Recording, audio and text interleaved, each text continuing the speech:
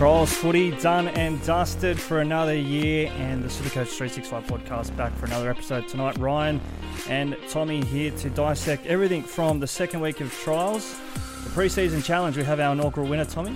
It's all wrapped up, and now all eyes on round one. Yeah, good day, Ryan. Thank God for that, to be honest. Obviously, it's a really good insight into some Supercoach, happenings across the season, but I was finding it hard just to sit through 80 minutes of trial match footy. Thankfully, 9 days away from the start of the regular season. What do you make of the final week? We'll talk a little bit more in depth about certain players coming up on the show tonight, and a big show. But very quickly, just looking at the teams, obviously Manly, the winners of that pre-season challenge, and they were probably one of the more impressive teams in the second week.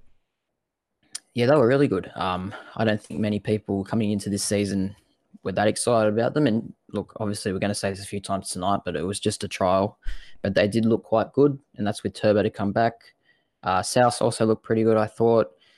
A few dodgy performances, which we might touch on shortly also, though. Yeah, we'll get into that, and obviously we'll have our yay or nay. It's back for a second week, and we'll do our news and everything else coming up tonight. Special edition tonight, though. We don't often talk a lot of draft, but we will get into our top 10.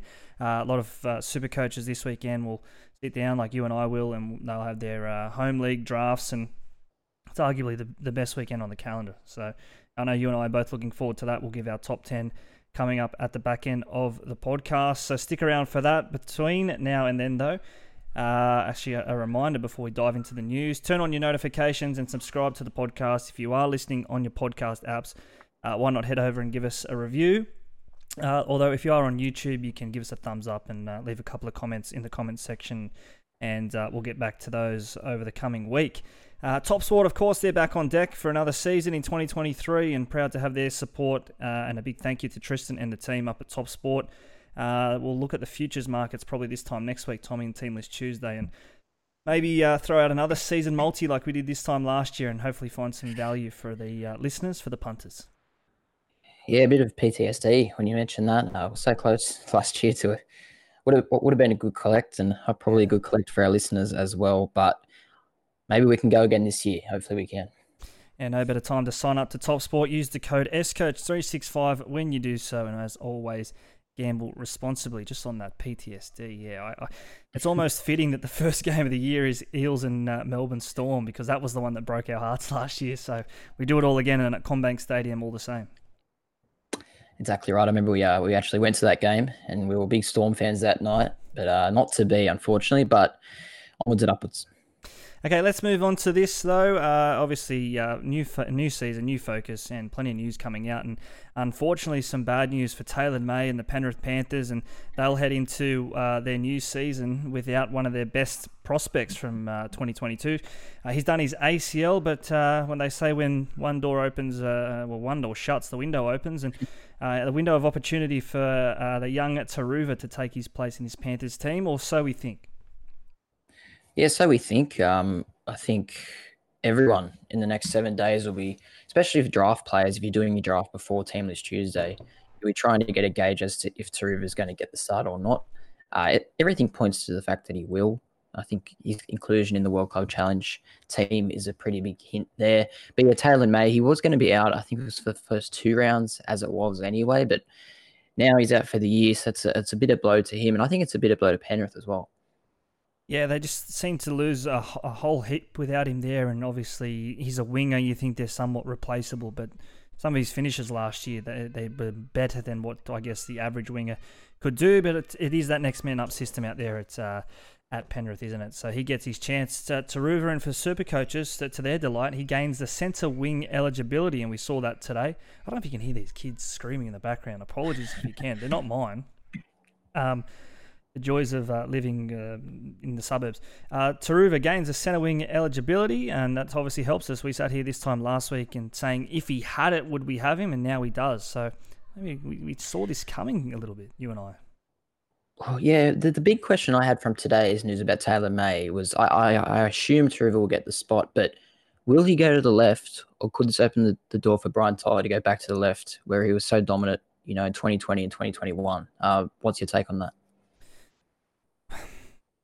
I don't know. I'll be truthful. I got no idea whether or not he will. Would I like to see it? Yeah, most probably, because you know that Cleary, that right to left pass, Luai, Kikau was that man who sort of attracted defenders and opened up the door for Isaac Tango, and last year Taylor May. That could be Brian To'o this year. So we look forward to that if that is Brian. But just along with that news of Sunia Tariva gaining that centre wing eligibility, there was about 11 others who got it as well. You want to quickly run us through the list and maybe pick out one or two who you think we may be able to find some more value off? Yes, there was a big dump of them today. I thought we waited usually until a few rounds into the year to do this, but nonetheless, Tarpanay's got a 2RF slot as well as FRF now. Ponga to 5/8, which I suppose makes sense as he's going to be there for the whole season, we think. Averillo to CTW, Tamari Martin, 5/8 as well. Finua Pole, if you're going for a cheapie, he's 2RF, along with Mitch Barnett and TPJ. I thought he would have already been a 2RF as well as an FRF. And then Gerbo, FRF, Kepi, 2RF, and KO Weeks as fullback.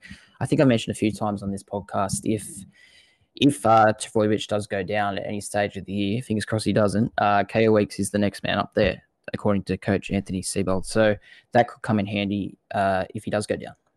Yeah, and he's put on a whole heap of size, KO Weeks. Go back, and this is if you're rugby league guru territory, but if you want to go back and watch this kid's junior reps highlights, just type in KO Weeks highlights, you'll see him. He would have been about 70 kilos, ringing wet. He'd be close to 100 now. So he's packed on plenty of size. He's got the speed, he's got the skill, and he's got the all-important rat's tail, which he and Tolo Kula and just about anyone else in that Manly backline seem to have. Someone you mentioned there, Tavita Pangai Jr., unfortunately for him, we won't even probably get to use that eligibility to start the season because he's out for the next 3 to 4 weeks potentially. And does that open the door for some of those other names? It is a stacked forward line that they do have there with Max King, Ryan Sutton, and Luke Thompson, who themselves are all dual eligible as well. So plenty of options there for the Dogs. Yeah, there is, and I don't know if that helps their individual Supercoach prospects and scores, I guess, because maybe there's too many cooks in the kitchen, if you will. But I think Ryan Sutton was named on the bench in that trial last weekend, which seemed like a true indication of what their team was going to be like. TPJ out, though, maybe does open up a slot. Just while we're on news, a bit of breaking news. You heard it here first on Supercoach 365. Wow. Joshy Schuster is out of round 1 with a calf injury. So that's big news considering we only have a round 2 bye. So might make people think twice about even though he's so cheap, you're not going to be able to use him for a few weeks. Okay. So I wonder, just going back to KO Weeks, as I said this last week as well, I wonder if he then goes to the halves. He is a half by trade coming through the junior reps, although perhaps Lockie Croker then goes to 6 and Gordon Chan Kam Tong. Another one of their junior rep stars comes in and fills a void at dummy half. So we'll watch that one with open eyes. I wish I knew that 10 minutes ago because we've just made our graphics and we're going to do our team updates tonight as well. And I'm sure Josh Schuster would have figured in yours as he does mine. Rounding out the news for this episode at least, unless there's anything more breaking down the line from Tommy Weidler, we've got Ryan Pappenhausen. He went on Triple M yesterday and told the Rush Hour that the ambitious targets that he'll be back in round 6 to 8 or thereabouts, they're probably improbable.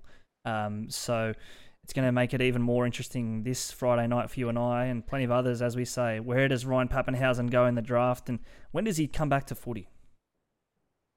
Yeah, I feel like the whispers around NRL circles for the past few months have been that he won't be back for a while, and now it's sort of starting to come out in mainstream media, and he's even confirmed that as well. Whether or not he's maybe trying to play down expectations of his return, I don't know, but I don't really see why he'd have a reason to lie.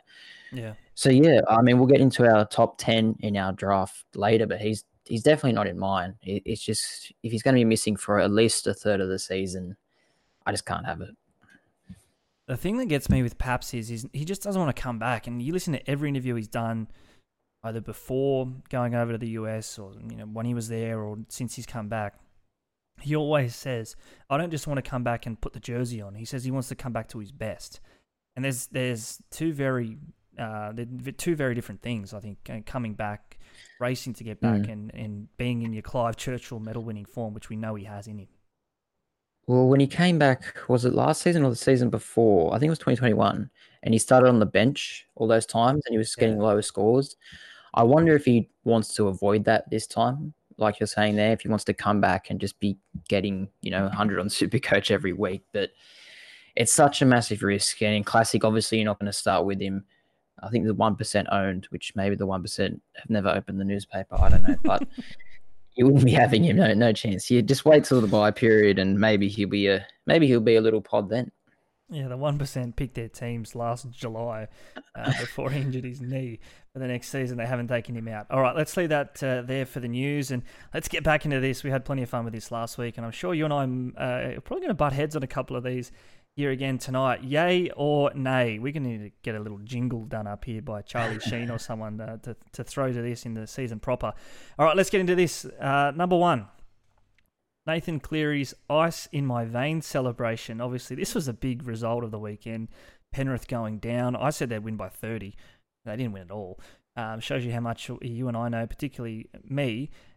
Nathan Cleary's Ice in My Veins celebration. Yay or nay? You said no fence sitting. I'm gonna say the celebration is a nay. Not, I don't agree with the argument that they're too arrogant. Penrith. I think it's a lot of what's the word, the boomers. When people say that old people hate the young people, I think that's Yeah. coming out here. I don't think people are used to the swagger and the confidence that these Penrith kids have.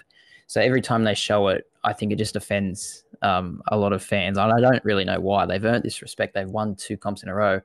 I'm only saying nay because I don't like the celebration itself. He looks like he's shooting up something else. So not for me, that one. I'm a massive yay on this. I love it. I think it's awesome. And I'm sure plenty of others, will side with you, and that's fine. I can see the connotations, and do we want the kids at the junior leagues and stuff doing this? Probably not, all right. But I think he's earned the right, Nathan Cleary. He's a match winner. He's proven he's comes up with the big plays in the big moments. And for me, like, that is sport. That's theatre. That's what gets people talking. And if you see that in a big game at Origin, like, that becomes as iconic as anything else for me. So I'm a massive yes. It was arguably the biggest kick of his career, right? Because I think in the grand finals they've won, he's never had to land a goal to either tie it or take them in front. That was the goal, right? He's probably lived his whole life for that moment as a goal kicker. So I'm all for it. I'm big in my American sports as well, in the NBA and such. They celebrate anything. So I'm all for a match tying conversion in a game to become the world champions. I think it is just a culture clash in a way. Like you said there, American sports, it's common for the marquee players to have that arrogance, if you will, that level of smugness, I guess. And people love it over there. But over in Australia, I don't think we're used to that. And these young players from Penrith are sort of showing us that, and a lot of us don't know how to deal with it. So I think in the years ahead, as we continue watching these American sports, it'll become more mainstream in Australian sport. More of it for me. Okay, Jordan Rapana playing fullback. I say yay or nay to this because he was put on report twice, and I think in the space of about 5 minutes. He was sin-binned as well. The Raiders, obviously, as we said, how are they going to handle this, not having Xavier Savage there? They've lost Shans Nickel-Klukstad to the Warriors. Jordan Rapana, he was the answer, at least for part of that game on Sunday afternoon against the West Tigers. But yay or nay, Jordan Rapana wearing the number 1 for the Raiders this season? Unfortunately, it's a yay because I don't think we have anyone else. But that's purely because he's the only person. He's becoming a bit of a liability. I used to sort of defend him. People would call him a grub and whatnot, but he's just starting to get suspended and sin bin way too often. And the one the other day was completely unnecessary in a trial match. So yeah, he's got to clean up his act, and hopefully Ricky has told that to him. But look, in an ideal world, he wouldn't be our fullback. Yeah. But probably is going to be, and I wonder how that impacts his Supercoach prospects also. I'm saying nay, just because he was terrible, to be honest. And I think, much like I said before about Taylor May, he's a specialist winger. Like, he's so good at scoring those leaping tries, and even, I know the one that springs to mind was the one he didn't score against the Warriors in a couple of years ago when Roger came across and made that heroic save. But he got closer than I think any other Raider would have. And for me, he has to be on the wing for that reason. This is going to sound dumb, but I think they need to think about putting Jack Whiten back there and you can maybe run Frawley and Fogarty in the halves, or is it a young Schneider? I think Whiten's probably the best option at fullback, and he's got experience there as well. I'm sure Ricky's thought of that, and I have too. Like I've always, since Whiten's gone to 6, I've liked him there. But this is kind of a desperate time. I don't have any fullback. It'd be great to see Whiten go back. Maybe I would go Schneider and Fogarty in the halves, but yeah, look, I think from a Supercoach point of view, none of these changes really make much of a difference to their scoring output. I don't think Rapana's relevant in Classic, maybe in draft competitions as a later pickup. Okay, Jordan Rapana was one fullback who struggled at the weekend. So too was Tyrell Sloan. Now, this one probably has a little bit more Supercoach relevance. He's at that cheap price, less than 300k. Fullback, centre wing eligible. Obviously, the Dragons won't be there for round 1 with the bye. But Tyrell Sloan, he may not be there at all, going off what we saw. It was almost... I mentioned moments from the weekend. Cleary's was obviously the standout, and they had some positives for mine. And this was a real downer for me. Like seeing a kid break down in what is a glorified trial match. It's sad, really. It just shows you how much he cares and how much pressure there are on these young talents. And we sit here talking about it with no fullback and no NRL experience. And just the golf in talent and in class that the Dragons are lacking this year was evident at the weekend, and he was a big part of that. Yeah, but it's funny, 7 days prior to that, he's playing in the All-Stars match. So Yeah. I don't know what's going on at the Saints. I don't think they're sort of helping his confidence. And that's where the yay or nay comes in here. Even though he's had all his errors, fullback in round 2, yay or nay? Nay, I don't think he'll be there. I think Sullivan was good enough to get the 6 jersey, and I can see him by just getting that job ahead of him. Just they're already on the back foot, the Dragons, because with the Dolphins, they're probably the next favourites to win the Wooden Spoon. There's pressure on the coach. There's pressure on them to make the finals after the failure to do so last year. I think they're just going to revert to the tried and tested and buy at fullback and let the young kid play his favoured 6 role. Yeah, I'm probably nay as well. I don't know what they should do because it's going to break his confidence yet again. How's he going to get any better if he continues to play New South Wales Cup and then comes in every 6 weeks and knocks 4 balls on? Yeah. It's kind of sad. Like it was sad the other day. I agree. It was when he cried at the end. Not really what you want to see. So look, it's between a rock and a hard place, unfortunately for Sloan. Maybe a change of scenery is what he needs. Yeah, get him up to the Dolphins. We'll take him. Uncle Wayne will give him a cuddle, and he'll be all right. Okay, let's get this rolling along. Trial week 2 recap. Who starred, who flopped, and who left us wanting more, or who changed our mind? I'll kick us off here.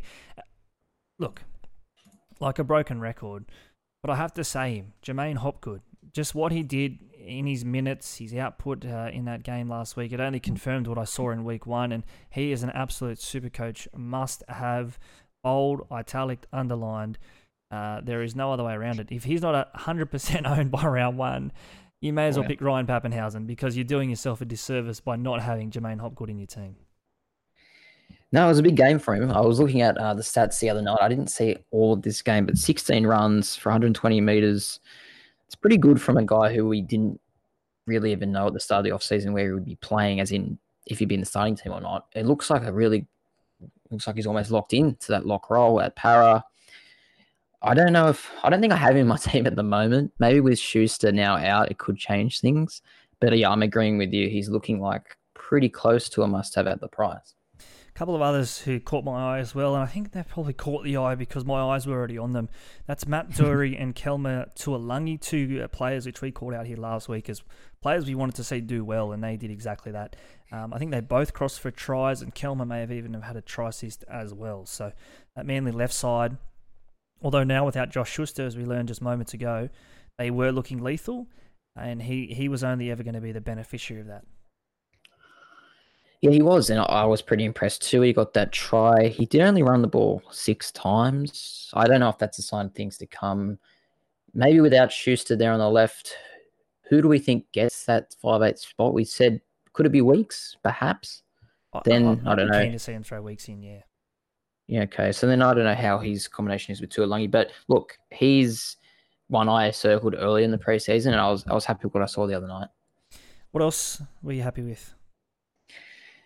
Just the team I thought really impressed me was Cronulla Sharks. Last year there was so many options in Supercoach. Obviously Hines is the pick of the bunch, but you go through their back line with Ronaldo, Katoa, Ramey and Talakai, all great options. they all just starred the other day against the Bulldogs. They've treated that like a proper game, Mm. and they look like they're just going to start the season absolutely humming. And it just made me think, I want to start with a fair few Sharks players. They look good, didn't they? And much like the Penrith teams of recent years, they just seem to have depth in every single position, so they could go a long way. The Sharks this year. Anything else that caught your eye later in the week? Yeah, another little mention. Someone I didn't think I'd be praising, to be honest, but Kieran Foran. I thought he was awesome for the Gold Coast. Yeah. They've been a team obviously who've lacked direction for years now, and he's an experienced head, elder statesman of the game these days, and he showed it the other night. He guided them around very well. Not really sure how the Dolphins' defense, like, it wasn't good, let's be honest, but still, he picked them apart, and it was good signs for him going forward. Okay, who flopped? For me, it had to be that battle for the Panthers' edge rolls. Hosking probably narrowly, I say narrowly, like very narrowly, pipped out Garner for mine as to who's probably in the pole position to take Kikau's slot, but I think they both were pretty disappointing. You can throw in the Dolphins for me there as well. I have to call a spade a spade. I think, though, with the Dolphins, like, it was a bit of an over-exaggeration. That makeup of that team, I know it was close to what that will be for round one, but I don't think it will be. So there's time to make things better for the Dolphins, and Wayne will do that. Yeah, we'll touch on the Dolphins in a sec. I do agree with you about Garner and Hosking. I think Garner's getting that left role. Kikau was a pretty good scorer last year, but he's a barnstorming sort of runner. Maybe Garner's going to be used as more of a decoy man this year. Yeah. Surely there's another Kikau-esque prodigy which they have coming through. Like, you think, What happened to Maverick Geyer? yeah, I think he was injured back end of last year. I don't know what he did. He did something. But I just mean, like, you think Penrith, that's such a broad catchment area, and we've seen the success that they've had with the Samoan boys and obviously a couple of others as well. Like, these strong Polynesian types. There must be one in the works, and I'd be surprised if there's not one that is pretty close. Well, they mustn't, I guess, but I agree with you. I don't know if Garner's the answer. He's a fringe first grader maybe, but look, he might do a job. Anyway, my flopped was Haas. We'll talk about Carrigan in a sec, and I think that's a big reason why. Haas, I'm talking about Haas now. I think he had 9 runs the other night, whereas Carrigan had 21. I don't want to steal your thunder about Carrigan, but Carrigan's the main man now, and I think Payne Haas, the days of him being, a must-have in Supercoach, they look like they're over.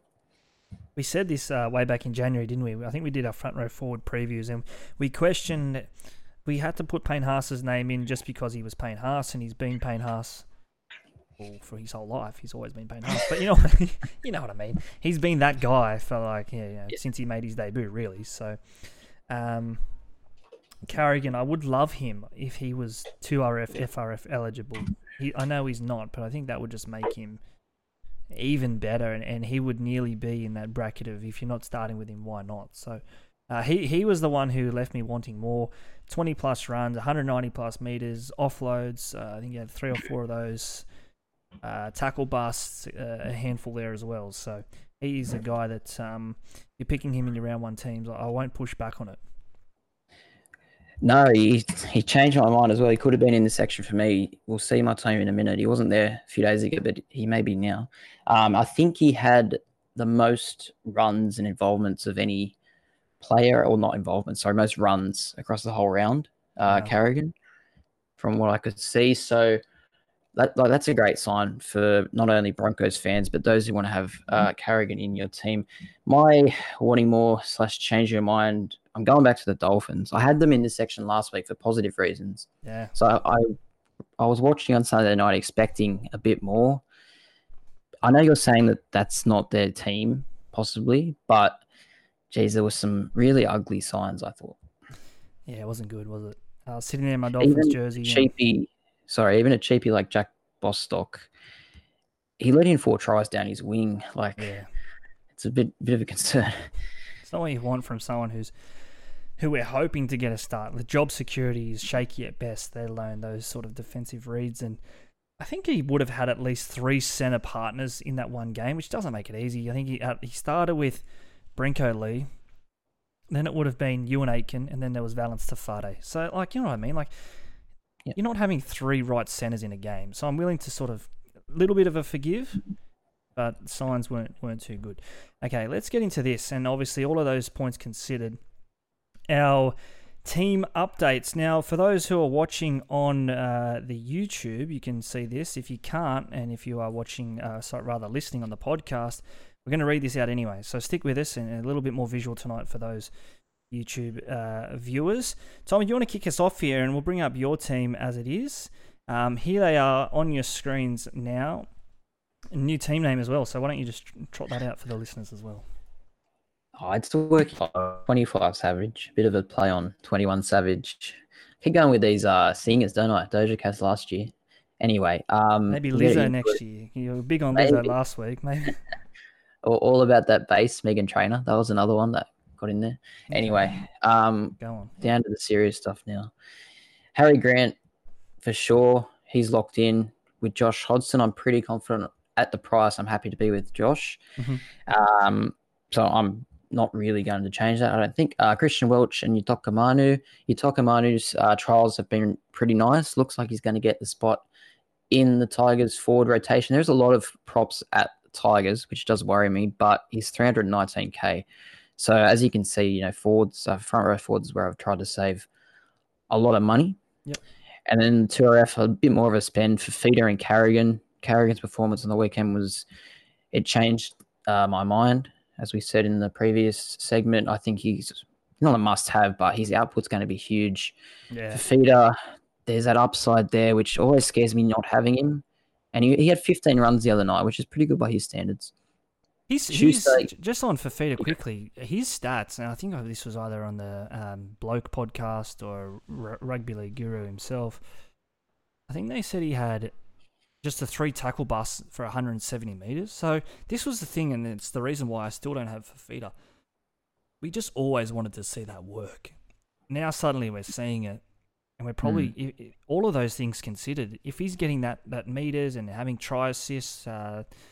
Without those sort of tackle busts and offloads, and that he could be underpriced. Yeah, but he could easily go back into old ways as well. I do have him, but I'm more than prepared to, sell him in round 4 if he's doing nothing. Yep.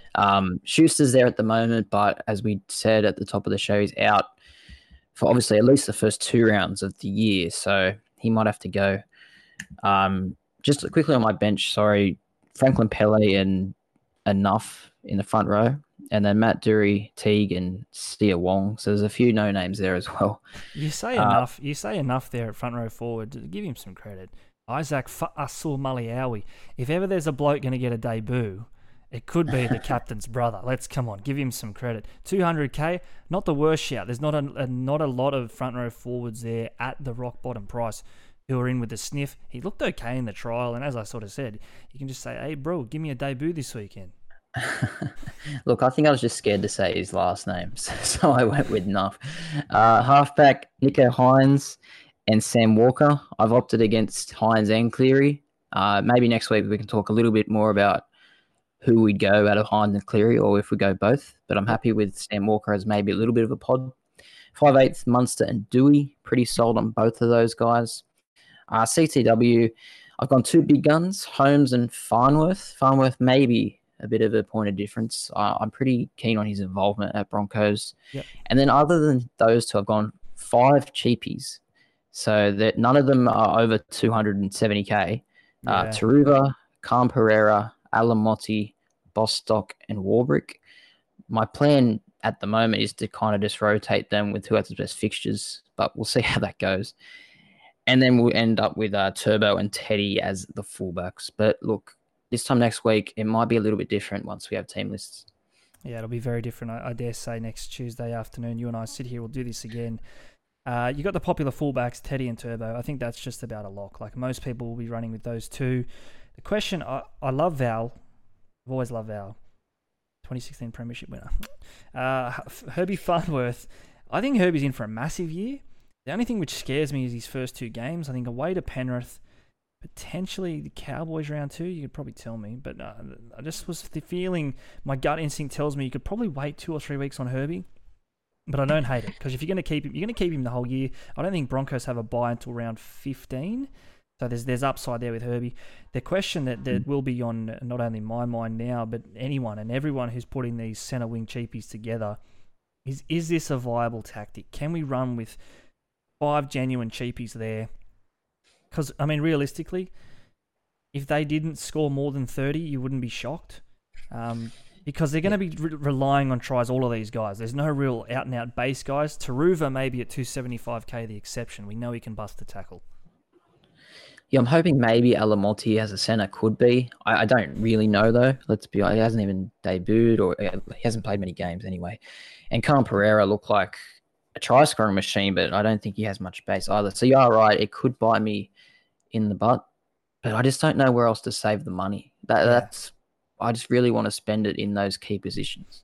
Yeah, you've gone large, and obviously two, you can call them guns, can't you? Fafita and Carrigan in the 2RF. Nico Hines, he's a must as well as, he is a genuine must. Cameron Munster, that's a bit of a pod play in itself, because most combinations that I've seen, that I've tinkered with myself when putting teams together, they've featured definitely one of two of Adam Dewey and Matt Burton, and Tom Dearden, as I'll get to in a moment. But you've gone large at 5'8". Cameron Munster and Adam Dewey, two players that probably, if they finish 1 and 2 in this list at the end of the year, you wouldn't be shocked. Well, Munster last year averaged 80. I don't see why that's going to change this year, to be honest. Yep. They look pretty strong coming into the year, Melbourne. I know Pappy's out, but I don't think that hurts Munster, really. It might even help in a way, because he can maybe get his hands even more on the ball. So, look, I'm just happy to be with the class horse in the race, basically. And very quickly, before we push on, you've gone Sammy Walker at halfback. I think this is going to be a talking point as well. He has a great couple of first weeks. His goal kicking, he's going to be relying on his goal kicking. And it has improved, but it's still not elite goal kicking. And you're hoping that he's on the back of 10 conversions against the Dolphins in round 1 and another 5 or 6 against the Warriors the next week. He's going to need to slot most of them. It really was just those first 2 fixtures which got him over the line and needing to go someone a bit cheaper than Cleary. But I've never been the biggest Sam Walker fan in the last 2 seasons since he's debuted. But I don't know. I just think there's a few boxes being ticked at the start of the year, and we'll get a look at him anyway. $17,700 in the bank. So a little bit of wiggle room there come next Tuesday, if you want to stick with something similar and maybe upgrade one of your bench cheapies there. Other cheapies you've got on your bench, just quickly, we may as well round that out. I think you've got Matt Dury, Mason Teague of the Dolphins. He's been one of their more impressive options. He could score that 17th jersey. At worst, 18th man. I think he's got to be there somewhere. And Sia Wong, Josh Wong from the Roosters. So he'll be a popular get as well. Anything else there you want to say before we push on? Not really. Fingers crossed all these players are in there starting 13s and 17s next Tuesday, I guess. Yeah, of course. We'll obviously do this again next week with our final teams, inverted commas, heading into next Thursday. And like we did last year on our socials, at lockout, or an hour before lockout on a Thursday night, we'll post up our teams in full, as well as our best captain options as well. You've obviously got Turbo. I don't know if you put any thought into this as it is at the moment, but you've got Turbo Vice and Nico C. Is that how you'll play it in round 1?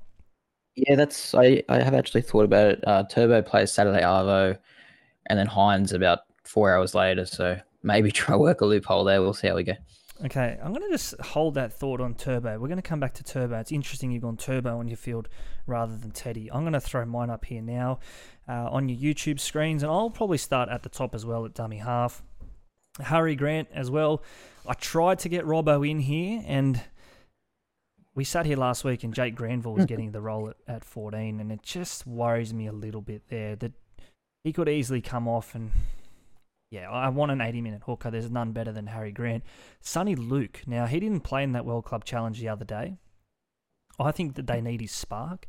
They lost that middle. He is as much as a defensive option as he is that electric spark. And I think they're going to need that there with no Appy. Mitch Kenny just doesn't have that same sort of pick up and go like Sonny Luke does and has. So they're my 2 hookers for now. My front row now, I've gone a little bit bigger here than what you have in terms of spend. Ruben Cotter. It hurts that he's not dual, but I'm happy to run him at front row. I think the way that he plays the game, it is a like no one else at front row forward. He probably doesn't have the offload in him like a Tino or like a Joey Tarpanay, but I just think he will play massive minutes, and coming off a couple of injuries last year, if he stays fit and healthy, he could push 70, 72 average. So he's there for me. And Christian Welch as well. I think he'll be a popular get at the front row slot, $464,000, and he has that offload, which I love from front rowers. On my bench, Sean Kepi and Tom Ale at front row forward. Yeah, I agree with you about Cotter. He was just a bit out of my price range for a front row forward, but he's someone I love watching on Supercoach. He pretty much just ticks over the points. He works so hard when he's on the field. He gets his hands on the ball a lot. My biggest question from what you've said so far is Sonny Luke. If next Tuesday he's named in jersey 14, is he just out of your team? No, I don't think that matters to me. What is he? Okay. 230 or 250k. So you're essentially running one hooker probably in your team. Yeah, and well, one scoring hooker. Well, I don't know. I think maybe we're not crediting Sonny Luke enough. I think he's going to get more minutes than we think. Like, he could come off the bench and play the last 50. You know, Kenny takes a sting out of it early, and then Sonny just comes on. I'm hoping that's the case anyway.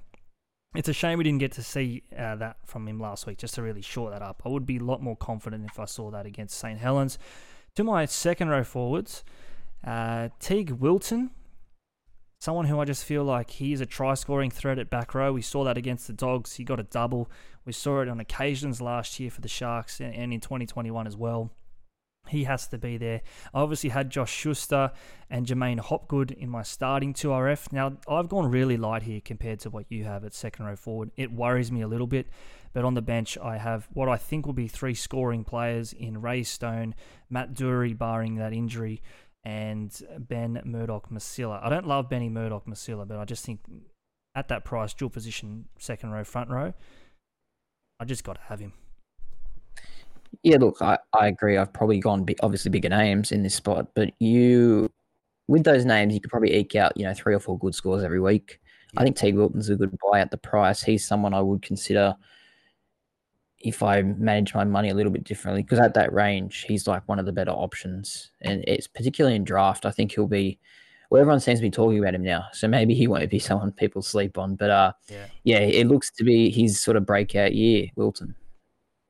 Ray Stone there as well, an interesting one. I said here last week, don't get rid of Ray Stone just because he's off the bench. I think he's still got a 50-plus minute game in him. He's in every tackle. He's a bit like Cotter, probably not as explosive, and not as an attacking, try-scoring sort of threat, but he's just what the Dolphins need. They need 3 Ray Stones in the middle of the field. They've only got 1. And Gilbert, another big name which you don't see here, which I have been big on in the past, I can't pick him. I haven't been impressed by Tommy Gilbert, if I'm honest. Yeah, I think it's a little bit too expensive. When you can get, I think Stone's 100 or 200k less. Yeah, we're rather going with Stone for sure. Now, something that you and I have both done here, which you asked us in January. I think we said Nathan Cleary was a must-have. Geez, we threw that term out early, didn't we? But he's not a must-have for mine anymore, anyway. So I've gone Nico Hines at halfback, Jerome Hughes at the backup 7. I will play Hughes weekly. The way I'm looking at this is if I'm desperate to get to Nathan Cleary after that round 3 bye. So I think they have 2 games Penrith and then a round 3 bye. And then they're back round 4. So if Cleary comes out and goes 100, I'm close enough at 700k there that come round 4, I can do a 2 trade rather than needing to trade boost. I'm not going to have to sell the farm to get Cleary in. Hughes is just that little bit closer. It's only 30k more than Sammy Walker, but that could be all the difference in the end. Yeah, I like it, and I like the Storm this year, so I think Hughes, not just financially, I think he'll actually score pretty well. So I like Hines as well. As I said, I've got him. I think the biggest question mark heading into this year is, do you run Hines Cleary? And all the teams I'm seeing, or a lot of teams I'm seeing, aren't doing that. And I've tried to make teams with Hines and Cleary, and it's just so bloody hard. You have to go pretty cheap elsewhere. So, plus the Panthers buying round 3, like you say, it's a pretty big factor. Just on Hughes, so obviously they have the away game to kick us off in round 1 against the Eels, but after that, I think it sort of opens up a little bit straight away. So they're back at home round 2 against the Bulldogs, who, as we saw, there's plenty of hype around the Dogs, but they still conceded 40 last week. against the Sharks. Then a Saturday afternoon game, round 3, they go to the Gold Coast. So Hughes, he obviously was a former Titan. Rugby League love stories, Tommy will say it every week. Jerome Hughes in the sun of the Gold Coast, round 3. Sign me up for that. Then they're back at home, round 4 against the Tigers. So, I mean, 3 of those games there, you'd be happy to be running Hughes. If he busts, then are you flipping to Cleary? I love the narratives we create. Hey, we see a good game on paper, and all of a sudden it's in the sun. Like it could be pissing down rain. 35 degrees, sunny Gold Coast. Anyway, look, I agree with you. I like Hughes, especially in my pick where I am on draft. He could be an option for me as well. So I like Hughes, definitely. Okay, let's not overcomplicate Nicho Hynes. We've said enough about Nicho. We will continue to say plenty about Nicho Hynes. Now, this is a bit pod territory, and this is a massive play, I think, at the moment. So, Tommy Dearden, I'm big on the Cowboys. I love their left side. Tommy Dearden, I'm going to back in this year till the Cowboys come home. So, I'm going with Tommy Dearden, 3% owned. Now, a name which we haven't mentioned a whole heap of, but I think there's value here. AJ Brimson at 5/8, dual position eligible. So, Turbo goes down. It's a one-trade option. You can flick AJ down and maybe get in one of those other 5/8s and maybe cushion the blow around the pod. But AJ Brimson playing fullback for the Titans, but 5/8 eligible. I love this. I love it. I think he can average 70 plus at 5/8. Yeah, look, not the names I expected to see. I did expect to see Dearden, but I don't know. Is it harsh for me to think that could last year have been a fluke for Dearden? Or is he just really good? I don't know. We'll see. I don't think I could have him when there's options in the similar price range as Dewey and Burton, who are maybe a little bit more proven. But hey, you love the Cowboys draw, as you said many times. So, back your gut there, definitely. Brimson, that's from left field for sure. Playing fullback, but you have him in the 5/8 slot. His ceiling on Supercoach in the past has been pretty good. He's had a few injuries the last few years, which has held him back. He's been playing different positions all the time. Yeah. If they could stay a bit more, stable, the Titans this year, he could have a really good season. I think that left side is going to be so damaging. So you think Foran, we saw how good he was the other day. You can either hit firm or short, bang.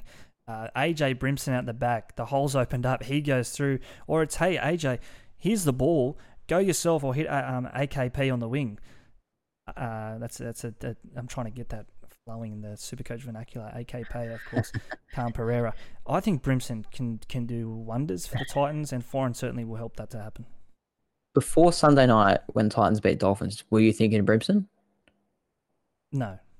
Because are we maybe reading too much into the Titans beating up on a poor Dolphins team? That's the only thing I'm worried about. Because I said Foran was good, but they probably weren't playing the best opposition.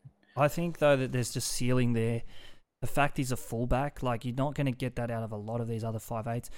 Don't get me wrong, Dewey and Burton, yes, they're goal-kicking 5/8s, which Brimson's not. They obviously have that increased, you can almost call out their base. They're going to be kicking goals, but I don't know. I'm happy to run the risk, at least to have a look the first couple of weeks. So that's my 5/8s. In the centre wings, Valentine Holmes, again a goal-kicking option, and I'm hoping the Cowboys are kicking plenty. Joseph Suali'i, Greg Marju, and Paul Alamotti. So there are my starting centre wings. Going a little bit more heavy there in the spend as well, compared to yourself. Marju, tackle-busting freak, and a try-scoring option for the Knights down that left side. Suali'i, we know what he can do. I'm not entirely sold here. Perhaps I'll go to Tupou. I just want to see how he starts the year, Suali'i, and if he's the decoy, and it's Teddy to Tupou, or if it's Teddy short to Joseph. I'll have to see that one. And then the bench probably makes up itself. And you can probably consider Alamotti a part of this bench, because I'm going to rotate them much like you are. Alamotti, Khan Pereira, Will Warbrick, and Zach Sini at the moment at 200k if he's there for round 1. Yeah, this year, it's usually the case, but this year especially, there's so many cheapies around 200, bottom cheapies that are going to play in the CTW slot. So you're spoiled for choice there. And, we've both I've gone 5, you've gone 4 CTWs who are rock bottom price. So it might be a popular sort of strategy this year. Your big guns, though, I like Val Holmes, obviously. You've said, as we said before, the Cowboys draw is great. Goal kicker, I think he's the best CTW this year to have. Suoli'i, I wouldn't have gone there personally. I don't know how he's going to go at centre. Like you alluded to there, it's a bit of a wait and Yeah. see. But, I mean, you needed probably some Roosters flavour in your team, considering they have such a good start to the year. And Marzu, it's hard to argue with his performance the other night. Looked great. I guess it's just if he can keep his errors and missed tackles down, and he's got enough attacking output. It's just probably other parts of his game, I guess. Yeah, he does need tries, but I think even around that, his worst game at centre without wing, but centre wing, he's probably a 50. And you know what? You bank that. But yeah, Suoli'i there in the centre wing option. For me, I think he's just one of those players, much like Joey Manu. He can go roaming. They can put him on the wing for a center for a set. He can come in, take it up. So yeah, that's sort of why I've gone there. Fullback, it goes without saying, really. James Tedesco, who I do have the captaincy on here for round 1 against the Dolphins, and Tom Trbojevic there at fullback as well. So yeah, I think that's going to be the two popular picks at fullback. Nicho Hynes, the vice captain, as it is for round 1, but a tough game for the Sharks on paper, at least against the Rabbits at Shark Park. Yeah, it is. I think we both loved how Hynes has gone about the trials so far. He's just looked somewhat elite, hasn't he? He's turned. I was probably going to go with Cleary until 2 weeks ago, and now I'm just like, wow. Just a quick one on the fullbacks. We've both gone Teddy. Yep. For 50k more, you could get Latrell, who averaged 5 more points last year. Why have we both gone Teddy? You've said it yourself, haven't you? It's those first 2 weeks, and I think we've said at different stages last year, we don't want to be playing Supercoach without James Tedesco. And a stat from the weekly Rubdown guys over on the Wire podcast, a collaboration between themselves and the Rugby League Guru, or they pull out that stat about there's only been one player in the last 5 years who's consistently been in the top 5 scorers come the year's end. And who was it? It was James Tedesco with an 80-plus average or thereabouts most years. So you know what you're getting from Teddy and Turbo. Here's the gamble there. And at the price, you're happy to gamble on Turbo. Yeah, absolutely. Just to paint a picture of what other people are doing. So Teddy is 42% owned. He's the highest owned fullback, even higher than Tommy Turbo, who's 35%. Then Latrell at 15. So still a fair amount of people are still going with Latrell.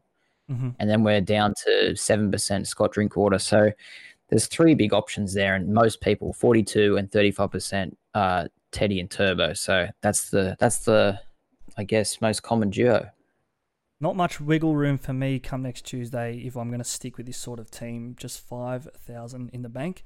And of course, the new team, proudly brought to you this year by the Dolphins themselves, Fins and Tins. That'll be my weekend. Supercoach, watching the Dolphins and having a few beers. So look, a little bit more relaxed this year when it comes to Supercoach. Yeah, I couldn't think of anything better than watching your team concede 4 tries in 15 minutes. I feel like you've taken that approach to your team, a bit more relaxed and just following your gut. Players like Brimson, Dearden, Suoli'i, Marzu, like players that I don't think you have a lot of pods by looks of it. And I don't know, it's probably going to make the game funner for you. You just cheer on these blokes. And if they go big, you're going to be looking at some really good weeks. Looking forward to it. I'm almost keen to just, like you sort of say there, just a bit of fun with it. Like, it's a game. I think last year there's different periods, especially at the start of the year. Like, you try and think too hard and stack the Roosters this week and trade them out. Just pick the players you want to sit back and watch. So yeah, that's the way I'm going with it this year. Fins and Tins. We'll be checking in on your team and mine this time next week after the team lists drop.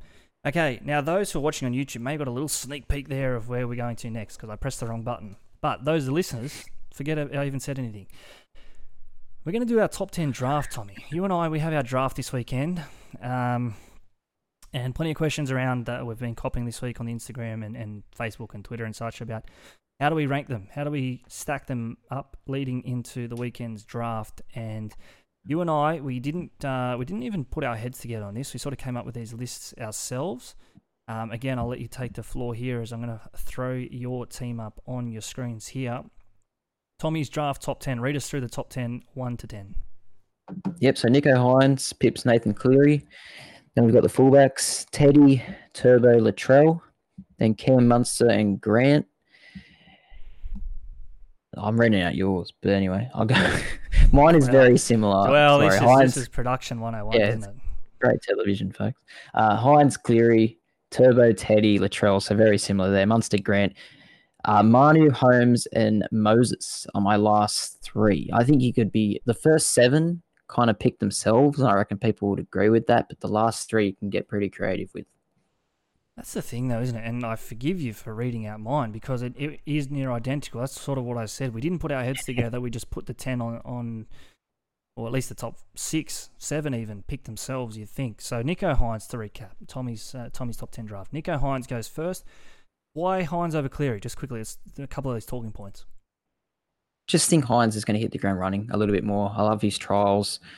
He's so the heart and soul of that team. I don't know. I just feel like I'm going to miss him more than Cleary. Cleary's amazing, obviously. He's still second pick, but I just like Hynes more. Okay, so I had Tedesco at 3, and you'll see that in a minute, but you've gone Trbojevic 3, Tedesco 4. It's probably 6 of one, half a dozen the other. I went Teddy purely out of that consistency, but you've gone Turbo, the upside of picking Turbo at 3. He would have been pick 1 this time last year, so you're getting value from the get-go. Yeah, I mean, Teddy is more reliable, definitely, but Turbo, averaged 100 and something 2 years ago. Obviously, 2021 was an odd year, but he's still one of the best players in the game, so I think he deserves third.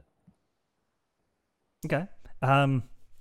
If you haven't watched that documentary about Turbo going to the US, part 1, you can find it on YouTube. Just type in Manly Seagulls.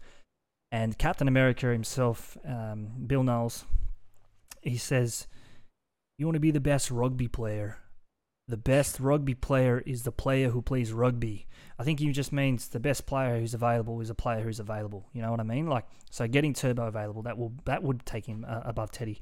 Latrell at 5. Now, we're obviously doing this draft thinking that the grand final has Latrell out. So I think that's why he's down that far.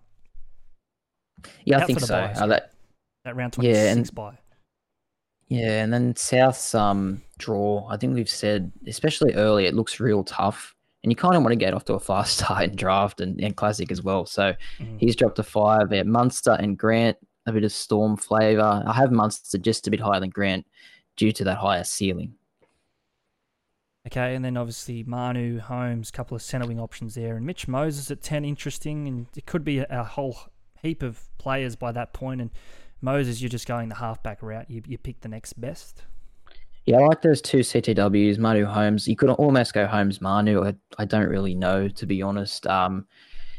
They both have great ceilings. And then Moses, yeah, look, I think a lot of people, including myself, are almost writing off the Eels. But, a goal-kicking halfback who last year I think averaged over 70, I think he probably deserves to be top 10.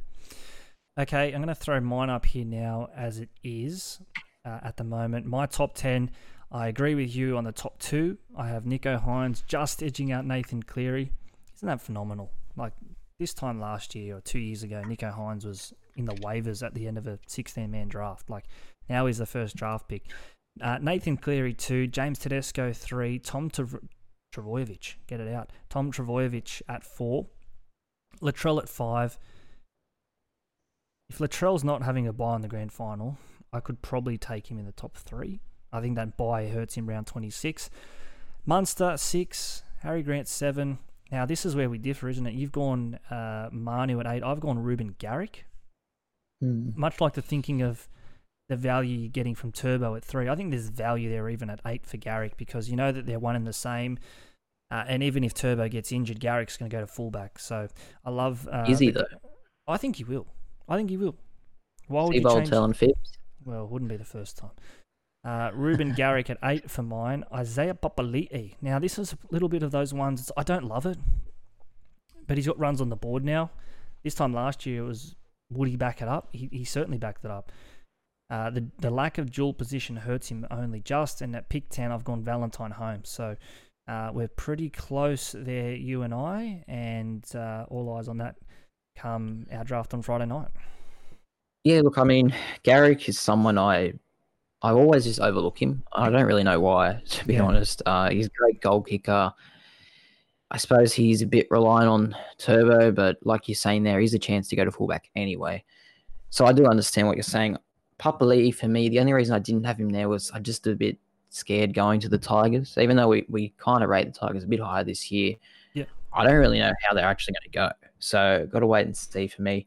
And then Hughes and Holmes, as I said, I like Holmes, and Hughes probably the next best halfback, or him or Moses. So, Yeah, look, we both have very similar top sevens, basically the same. But then, like we said, it opens up a bit. Yeah, so you put this on me. You said, mate, you called me splinters last week. You can't sit on the fence and have Hughes or Holmes. And you know what? You could even throw Cam Murray into this mix at 10. Well, I haven't got Joey Manu there. You could have Manu at 10. This is purely subjective. This is how I would probably rank them on draft day. So Hughes narrowly beaten out by Holmes, but if you went the other way, I wouldn't hate it either. Okay, good luck to anyone and everyone who's having their drafts this weekend. Have a couple of beers, ease yourself into it, but not too many because you don't want to be blind come pick 6 and 7 because, look, you won't win a draft in February, but you can certainly lose a draft competition in February if things just get a little bit loose. and those who, if you're listening or watching this and you've never played draft, I would highly consider it. If you love Supercoach and you watch every game every week, and you know all the players, like draft's the game for you. Everyone has a different player. You're the only person who has that player. It's a new element. It's so competitive. So get around it. Speaking of draft, the perfect segue here into our listener Q&As to wrap us up here tonight. Mitch Muscat, friend of the show, massive Seagulls fan. We had our work draft today. He's in that. He took Turbo at pick 1. So again, this just shows you not everyone thinks the same about draft, and that's what's the beauty of it. Mitchy Muscat says here, Schuster is out for round 1, boys. Is it worth drafting Cooper Johns or Gordon Chan Kum Tong in the late rounds? Of course, I forgot Cooper Johns. I had KO Weeks going to 6, but Cooper, he was good in a couple of trials. He was good in that trial. I agree. I thought Gordon Chan Kum Tong, I have to get used to saying that name. He was good also the other night. So, yeah, they have options. If you can work out which one it is, maybe you could even draft both and then just get rid of whoever isn't named. Yeah. Be active on your free agents and your waivers. If you get any news between draft day and whenever the team list come out, Tuesday, of course. Simon Grunstein, another one of our loyal listeners here, says, the Knights back 5, Roosters forward pack. The new Jules are they must have. I got no idea what he's talking about. The Knights back 5. I think it's just talking points. So, right. I think maybe Marzu could be what he's talking about, and Bradman Best. Yeah. Just back on Marzu, just quickly. One thing I did want to mention also, Ponga is great down that left side. So having Ponga, he's okay. Okay, well I know you don't like Ponga, but I think he's pretty good down that left side. So if he's throwing cutouts to Marzu, it's another reason to have him. Yeah, I'd rather have Marju than anyone else. I think Best, look, he looked okay. He looks a bit more trim than he has in recent seasons, and we know what he can do when he's fit. Marju, yeah. Roosters forward pack, what's he talking about there? The makeup Egan Butcher? Yeah, okay, yeah. What's the deal with Crichton? Do we know? Is he going to play? Oh, I got no idea. Egan, yeah, he's looked good the last couple of weeks. I think Nat is about 100k more on Supercoach. I love Matt Lodge. I think you and I both have loved Matt Lodge on Supercoach at different stages in our draft careers. New Jules must have. I think we sort of landed on that earlier. Taruva would be a must have if he gets that start round 2. And I've obviously got Kepi there at my backup front row, so I'm happy for him to get a dual option as well. Yeah, probably Taruva was the one that stood out for me, yeah. Okay, move on. Speaking of draft, Mitch is back with the second one, and it's funny he asked this. What's the best draft strategy? Is it the best player on the card or fill from your positions? So, for example, if you've already got Turbo at pick 1 and it gets back to, pick 20, say, and Ryan Pappenhausen may be a bad example, but say Scotty Drinkwater's still there at pick 20. Are you taking Drinky and then trading him later? It's funny you asked me this because last year, great example, I took Latrell in the draft, and then it got back to me again. And even though I had a great fullback, Clint Gutherson was still there, and I went Gutho. And I really regretted that because it didn't really come in handy that often. It was very hard to trade him.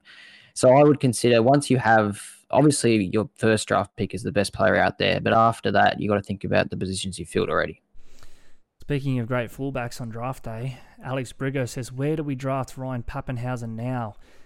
Look, how much of a risk are you willing to take? Yeah, look, if it's a deep league, like if it's a 16 person league and you're pick 1, do you take Paps at pick 32? Or if you're, conventionally, even if you're at pick 16, do you think, hey, okay, I'm probably not going to win from here if we're playing a captain's league. Let's just take Paps at 17 and hope for the best. Hope he comes back and you've got essentially a top 4 pick at pick 17. Well, that's the thing. He's a guy that can win you a comp on his day, but you're just going to have to sit there for a long time without him. So, look, personally, I'm not going to go to him. I feel like he'll probably go midway through that second round. Mm-hmm. But yeah, it'll be probably the most interesting part of the draft. I think that's the way I'd play it. If you're towards the top of the snake, you're probably waiting till round 3, like at the very earliest. If you're at the back of the snake in a, as I sort of said there, a big league, he's probably not getting back to your third pick around 40 something. So maybe run the risk. Alex Woolbank has filled up the DMs here. Great to have you here, Alex. Where would we be without you?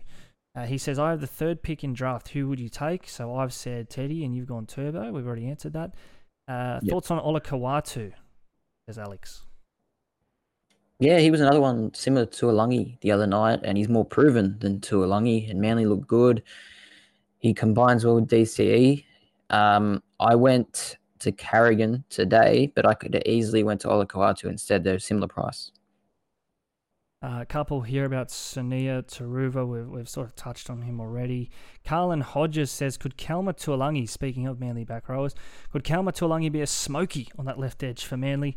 And is he worth it after round 2? So Manly have that game against the Dogs round 1 at Brookie. I think that game sets up nicely for Manly.